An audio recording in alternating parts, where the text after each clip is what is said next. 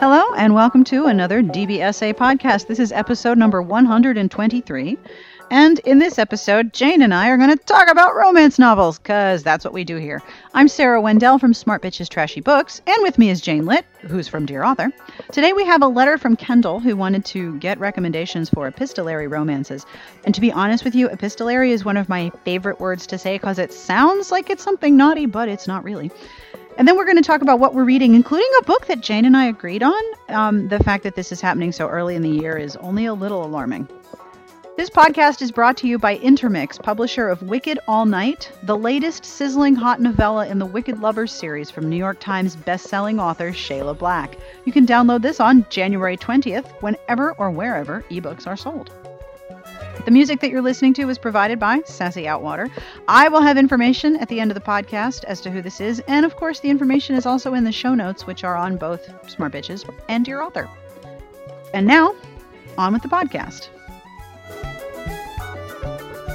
We are starting this podcast with a short email from Kendall. Kendall writes, Dear Sarah and Jane, I have been on a podcast binge lately and finding your book recommendations quite helpful. I have an overly long list of to-be-bought or borrowed titles in my day planner right now. I'm hoping that you might have a few suggestions for a very specific type of romance, the historical epistolary romance novel. I'm an avid letter writer, and I love stories involving letters between characters. For example, I utterly adored My Sweet Folly by Laura Kinsale and To Sir Philip with Love by Julia Quinn. Unfortunately, I have had a hard time finding others like this. Protagonists falling in love through the written word is my total catnip, and I would appreciate any help you can provide in finding more like this. Thanks, Kendall. Oh, Kendall, you might want to buy a whole second day planner because we have a lot of recommendations for you. The one that sticks out in my mind has always been the Connie Brockway one. My Dearest Enemy? Yeah. Have you read that one? Oh, yeah. I read all of her books before she kind of dropped off the face of the earth, and then she went to Amazon. Mm-hmm.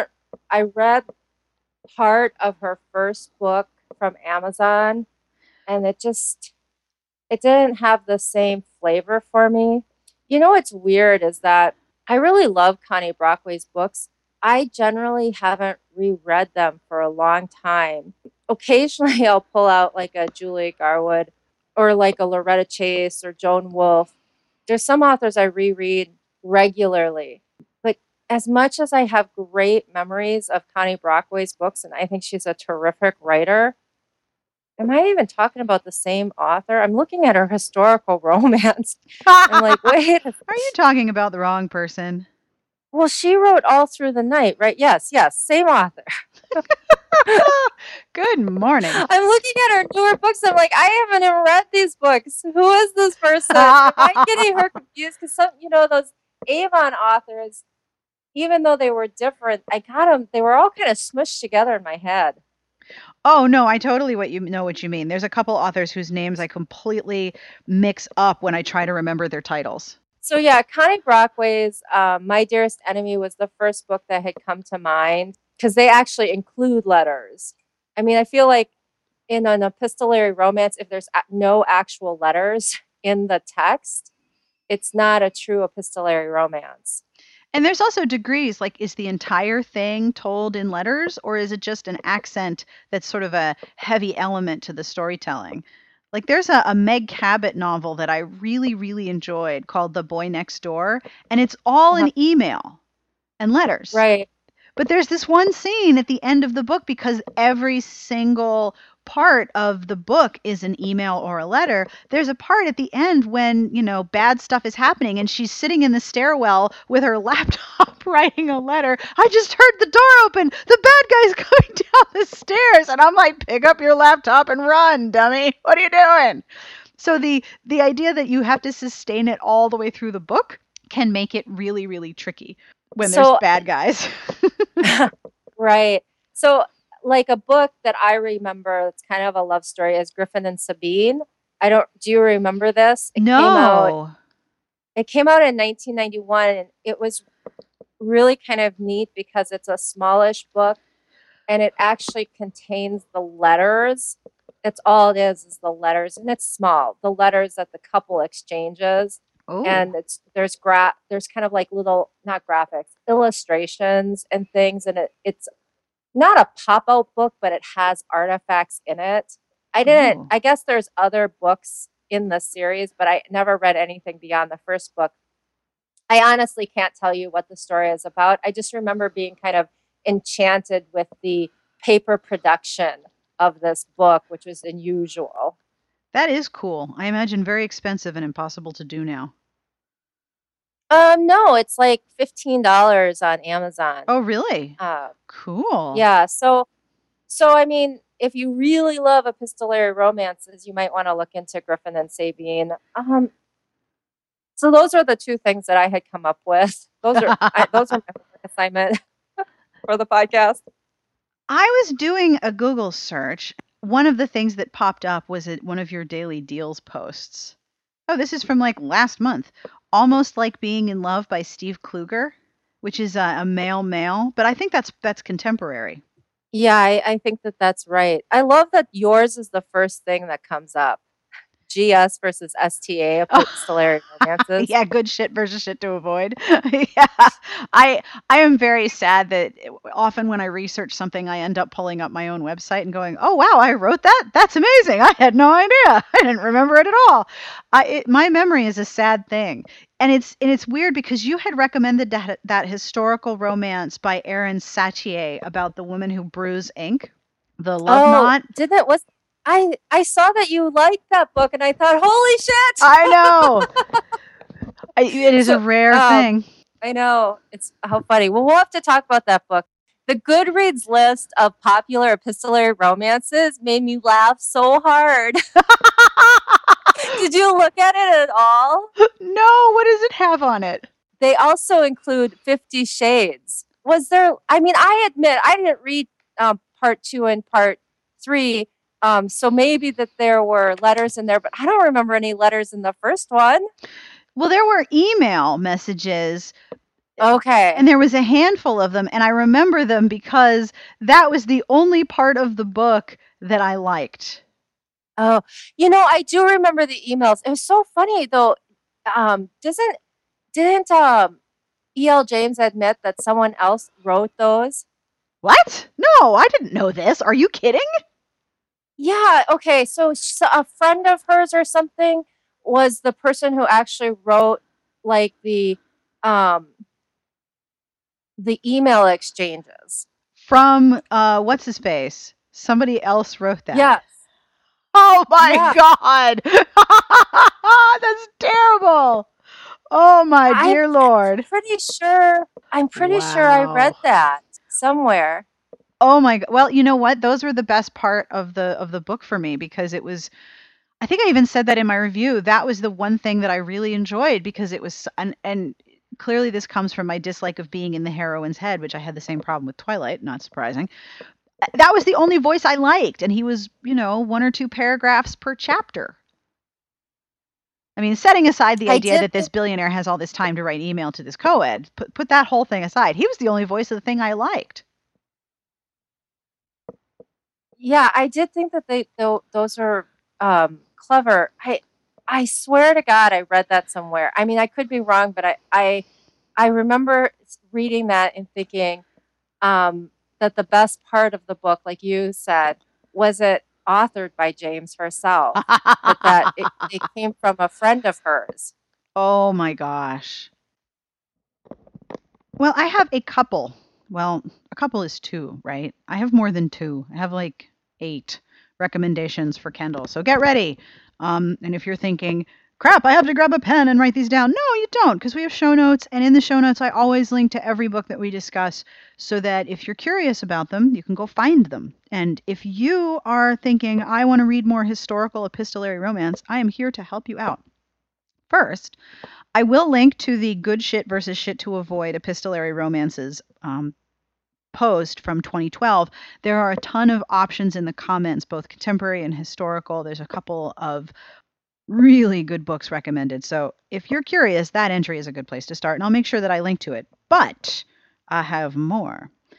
I love epistolary books, even the ones that aren't primarily romance. So I've gathered a couple of my favorite historical ones, as well as some books that I've seen mentioned as being awesome, and some that aren't quite romances but have a lovely, lovely quality to them that I think sort of matches what Kendall liked about the books that she mentioned.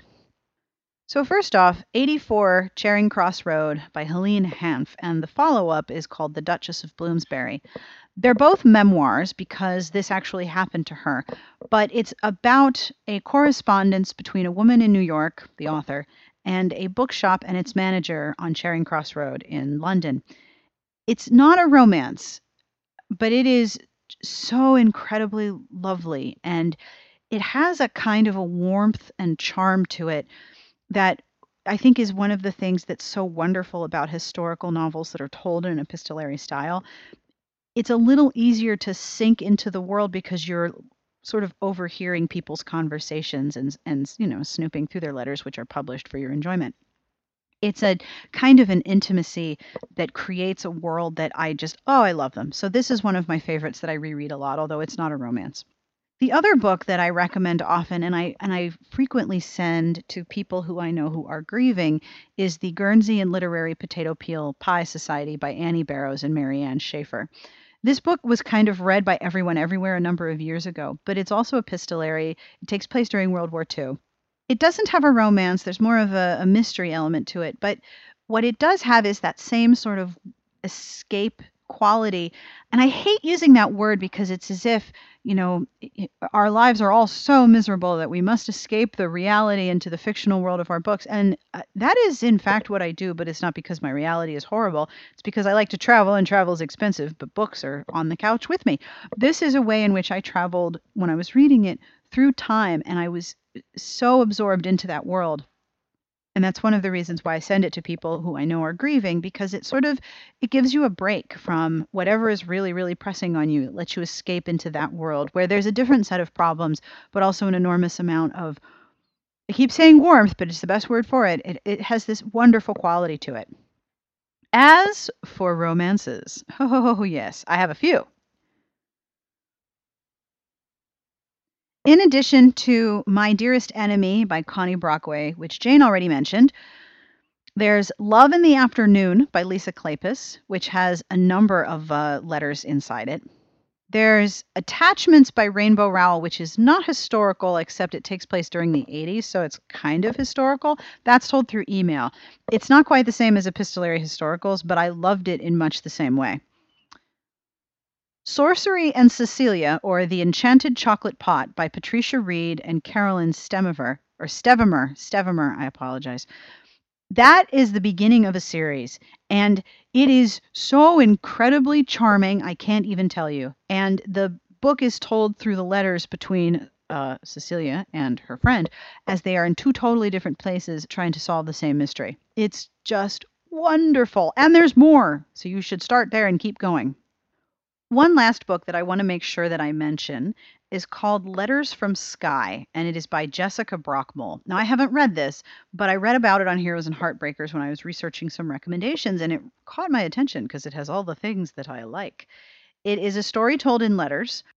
It also features parallel storylines, so if you like these sort of time slip qualities of Susanna Kearsley's novels, this might appeal to you as well.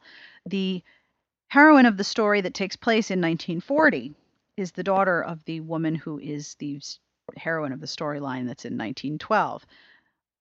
There's a whole bunch of mystery, and it's historical fiction with romance all tied up in it, but it's letters and lots of letters. The reviews are kind of mixed. Some people loved it because of the quality of reading the correspondence, but other people found that the characters were a little too simplistic for their tastes. Either way, I still want to read this because letters, and also Scotland, and historical, and letters. I don't know what it is about the letters. Maybe it's the nosy quality, but oh boy, do I like epistolary romances. If you have some recommendations that we have missed, and likely we have, you should totally email us at sbjpodcast@gmail.com. Next week, I am doing listener email. So if you have ideas for epistolary romances that you would like to share, please email us and give us your recommendations. Also, in next week's podcast, in case you're curious, I have a ton of recommendations and discussions about clergy in romances. If you were thinking, I would really like epistolary romances between clergy, maybe we'll find something, but probably not. And now back to Jane and me discussing what Jane's reading because she's taken a risk on Anne Bishop and now I'm going to do it too. Which is great because if you haven't seen the covers of these books, the heroine has hair that I kind of covet. I've never coveted a cover illustration hairstyle, but I really like this one. So what are you reading? I don't remember. Did last time I talk about the Anne Bishop books? Anne Bishop. No, I don't think so, but if you start talking about it and it sounds familiar, I'll stop you. Anne Bishop, as you may or may not know, is on my list of authors I never trust because she did this horrible thing in a series a few years ago. Mm-hmm. So she came out with this new series about shapeshifters, and everybody loves them. Mm-hmm. And I was like, no, not going to read them. I'm not, because I don't trust her. I was all petulant in my bedroom, you know, deleting the emails and stuff like that, and trying to just ignore the existence of these books. But for some reason, I can't even remember why, I got book 3 in the series in my, yes. And I started reading it against my better judgment, Sarah. Why did you do that? And it was really good? I don't know. Yes, really good. So then I read the first 2, and it was really good. And now I'm hooked, and I can't wait. I know. I do it to myself. But this is I think it's called The Others. And you really like the Charles and Anna books, right? I do. But, okay, so then this has the same, it reminded me a lot of Charles and Anna. Really? The dynamic. What's the first one called? Gosh, why do you ask me these hard questions? I know. I'm a horrible person asking you things. I think it's Written in Red. It's a novel of the other. Yeah, Written in Red is the first one. Murder of Crows and A Vision in Silver is the third one. And it looks like they're coming out like once a year. I mean, geez, what am I doing to myself? You're doing something terrible to yourself, and I'm very concerned. I know, but they're really good. I'm going to reread these books. And if she does something to the main 2 characters, I don't know, we might have a misery moment. Yeah, so I actually think you'd really like this. I would recommend those books, Written in Red, Murder of Crows, Vision in Silver, to anyone who likes the Patricia Briggs Alpha and Omega series. You're really hitting my button here because I reread Cry Wolf at least once a year because it's so good. Oh my God, it's so amazing, right? It's so good. What happens is this woman is a blood prophet. And she cuts herself and then she sees a vision. And these blood prophets are sold or kidnapped by their families for their own good to sanatoriums. Is that the word for it? Mm-hmm. Okay. And so they're kept there because blood prophets will often go crazy and kill themselves because the need to cut themselves is so strong. Yikes. And they don't know how to control it, that they end up killing themselves. And they say that a blood prophet only can suffer so many cuts in her lifetime before she's going to die. Mm-hmm. So you have this impossible setup. Meg, the heroine, has to cut herself at some point. Mm-hmm. Otherwise, she'll go crazy. But eventually, she'll suffer so many cuts, she will die. And you don't know how many cuts she has at the beginning of the story, but it's a lot. So she escapes the sanatorium with the help of another blood prophet. And she's found by the shapeshifters. And I can't remember where the story is set because the setting isn't important to me. It's the people that are important to me in this series. And Simon is the alpha of this community. And it has a lot of similarities in terms of like there's conflict between the shapeshifter or others and the humans, and they're trying to merge politically, and there's a lot of racial animosity toward them. Mm-hmm. So there was one awkward moment when Simon and um, his people refer to the humans as monkeys. Yeah. Yeah, but I know. It kind of seemed discordant to me when I read it, but the the rest of the book really is kind of a sensitive look at otherness. Mm-hmm. So I don't feel like it was meant to be pejorative in any way. And the series follows these two people, right? The Alpha and the The Blood Prophet, Blood right? Prophet. The romance is a super slow burn, like it's barely there, but they acknowledge that something's happening, and like um, Simon doesn't even understand his reaction toward Meg and that he's falling for her, and people are kind of like tee-heeing in the background, That which sounds is cute. like the Mercy Thompson series. Well, I mean, I felt like the dynamic was more Charles and Anna, um, but you might see it more Mercy and Adam. I definitely think it has that Patricia Briggs vibe. Not that I think that Bishop is copying her in any way, No, obviously. totally. It's a flavor thing, not a copying thing. Yeah, right. Exactly. So it's just, I think it's a great series, and I'm worried, very worried, really worried. I'm sorry for laughing.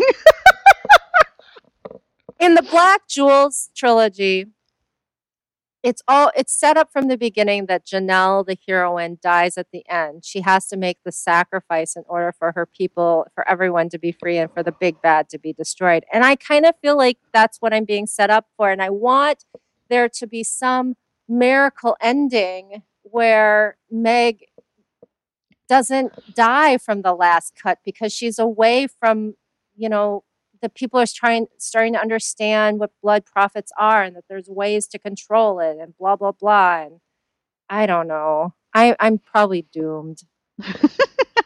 This may be another book that you should read on that cracked HP that you had that you chucked at the wall.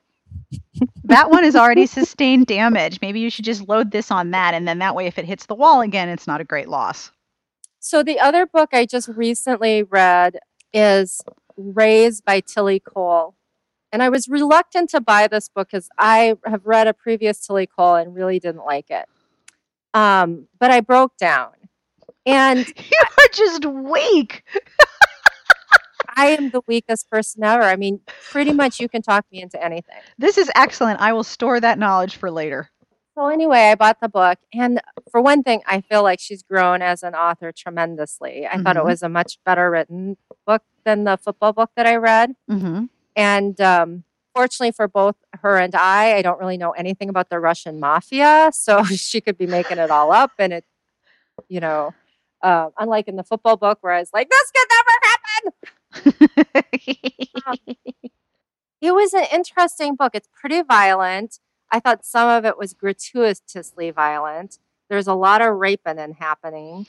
And when I got to the end of the book, one of my major problems was that the heroine was so passive.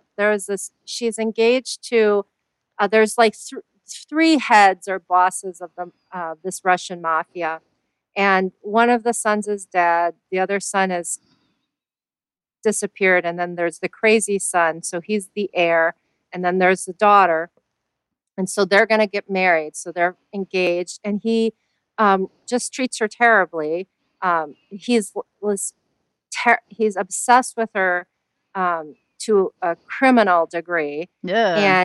And he abuses her. He rapes her regularly. And scenes are described in great detail. She never tells her father, who is the head, who is shown to, be very protective of her and to not allow her fiance, the abusive one, get away with stuff. So I felt like she did nothing to improve her circumstances. But then as I was thinking about it, well, isn't that the classic example of an abused woman? That she's in an abusive relationship. She's ashamed of the abuse that she takes. She thinks that that she's in love with her abuser. So am I being critical of abused women by wishing this character had acted differently? And was this author just really good at creating the abused woman profile? I don't know. I was at odds with myself this morning. One of the things I will say about this book is it's very emotional, and it was unique. I felt like I hadn't read the story before, and that the world building she did for the Russian mafia was sufficient enough that I believed in this kind of implausible setup. It was almost alt reality setup, but I believed in it because she did a good job of constructing that world.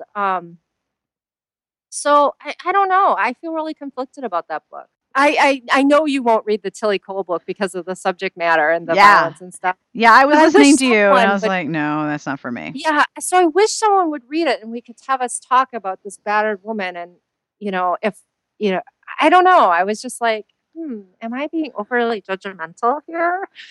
In any event, let's talk about the Erin Sadie. You pronounce her name. I don't know. I don't know if it was Sadie or Satie, but oh, wow. Was that some elegant historical romance?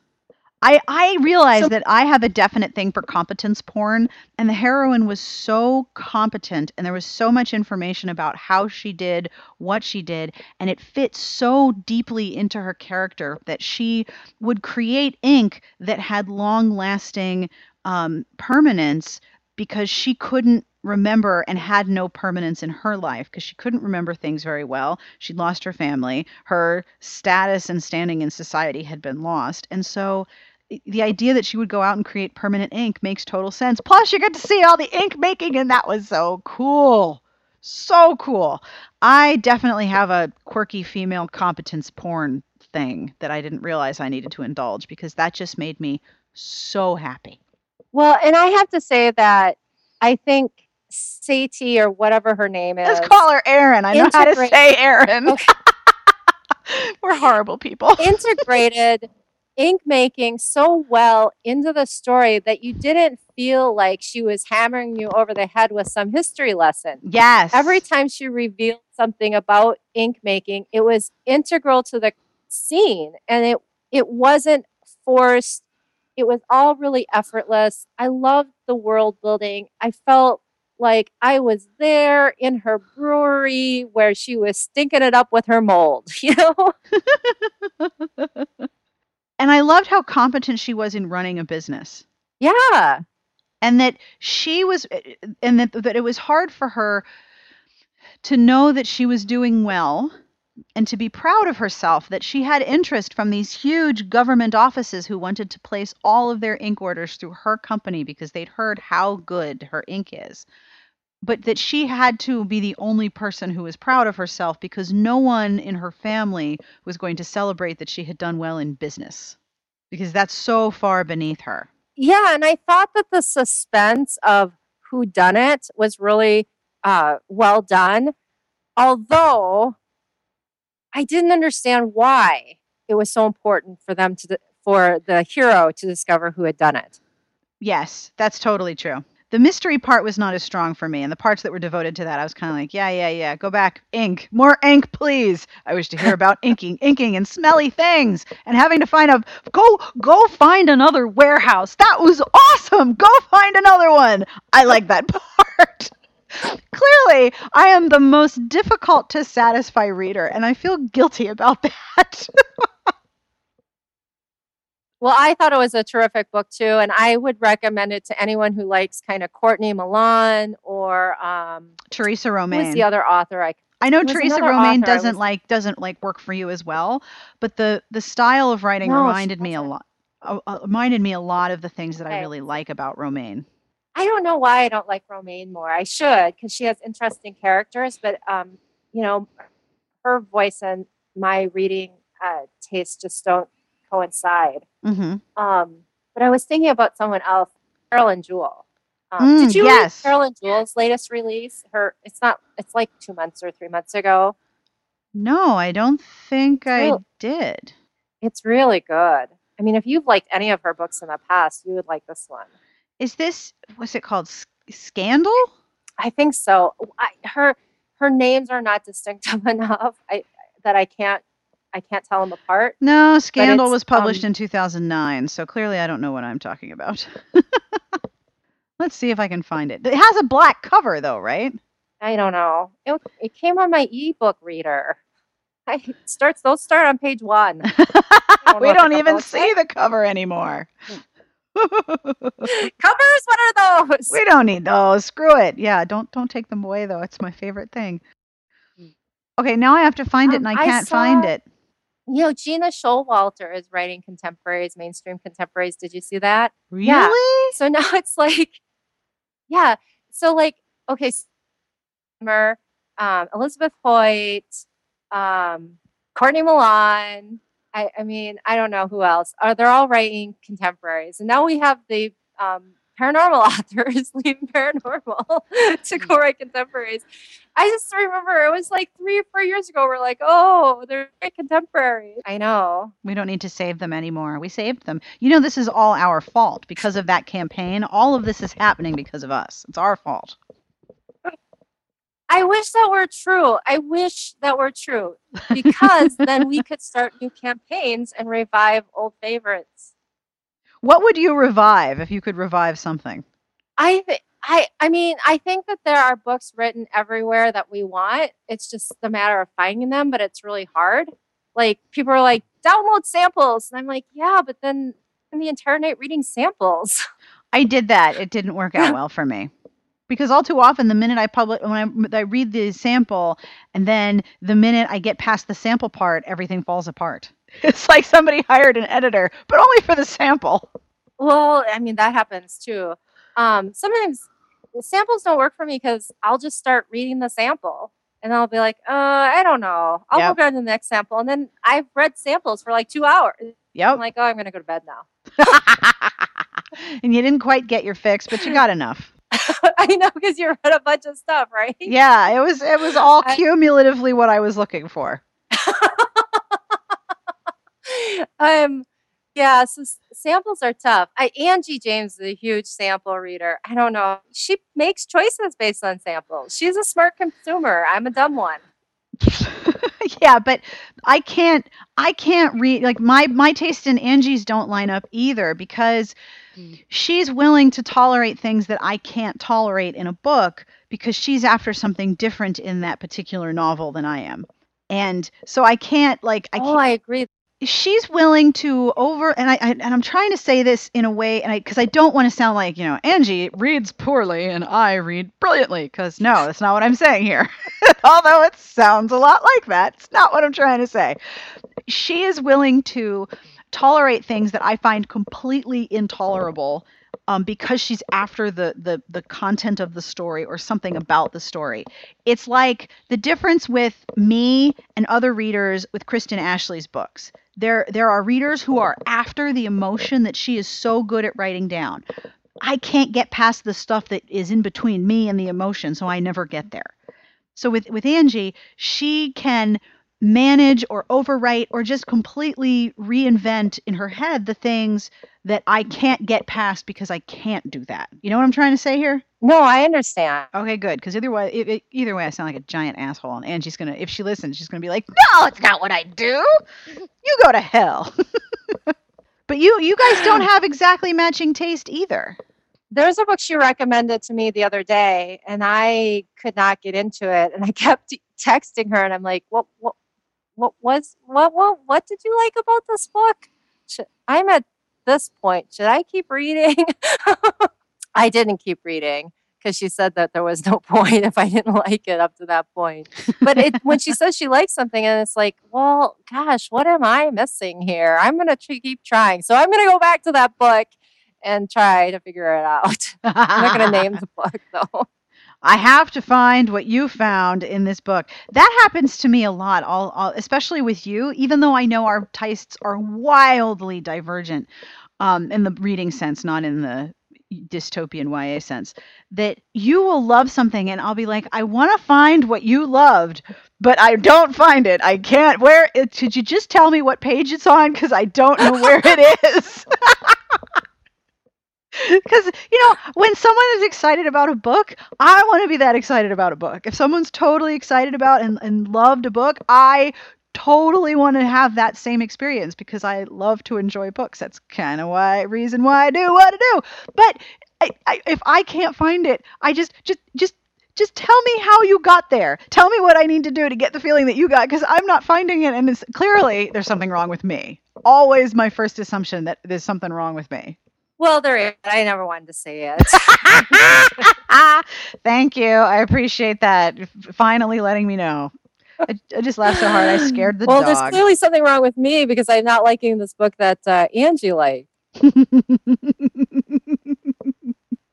Yes, absolutely. Something wrong with both of us. But, many, many people would line up to tell us what's wrong with us.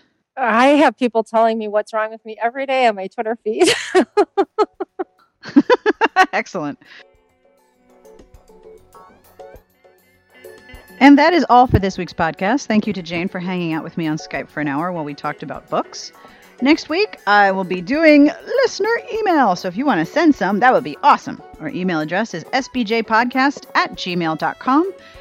I'm going to be reading lots of different messages about clergy and romance, how people interact with their libraries, more information about how come the books you donate don't make it into the collection, which is something I kind of wanted to know, and now I know a lot about. I love the fact that the internet just lets me learn all these things. Anyway, if you have some ideas for epistolary romances, or you have a book you'd like to recommend, or a book you want to tell everybody about because it was so awesome or it filled your pants with rage, sbjpodcast@gmail.com is where you should send all of that information. This podcast is brought to you by Intermix, publisher of Wicked All Night, the latest sizzling hot novella in the Wicked Lovers series, from New York Times bestselling author Shayla Black, downloaded on January 20th. And if you hadn't already guessed, the music that you're listening to was provided by Sassy Outwater. You can find her on Twitter @SassyOutwater. This is Calgary Capers by the Pete Bog Fairies from their album Dust. If it's not Deviations Project, it's Pete Bog, because awesomeness. And also I figure Calgary is probably colder than where I am right now, and maybe where you are right now. And I think that we should all do a guest podcast episode somewhere very, very warm, like the equator, maybe. And you can all come, because it's no good for us to be warm and for you not to be warm, right? We should all go be warm. Because, wow, I'm tired of it being cold. But I figure Calgary, colder than where I am, so maybe I can either feel superior or very, very sorry. Because the cold hurts my feelings. I take it very personally. Either way, wherever you are and whatever you are doing, Jane and I wish you the very best of reading. Have a great weekend.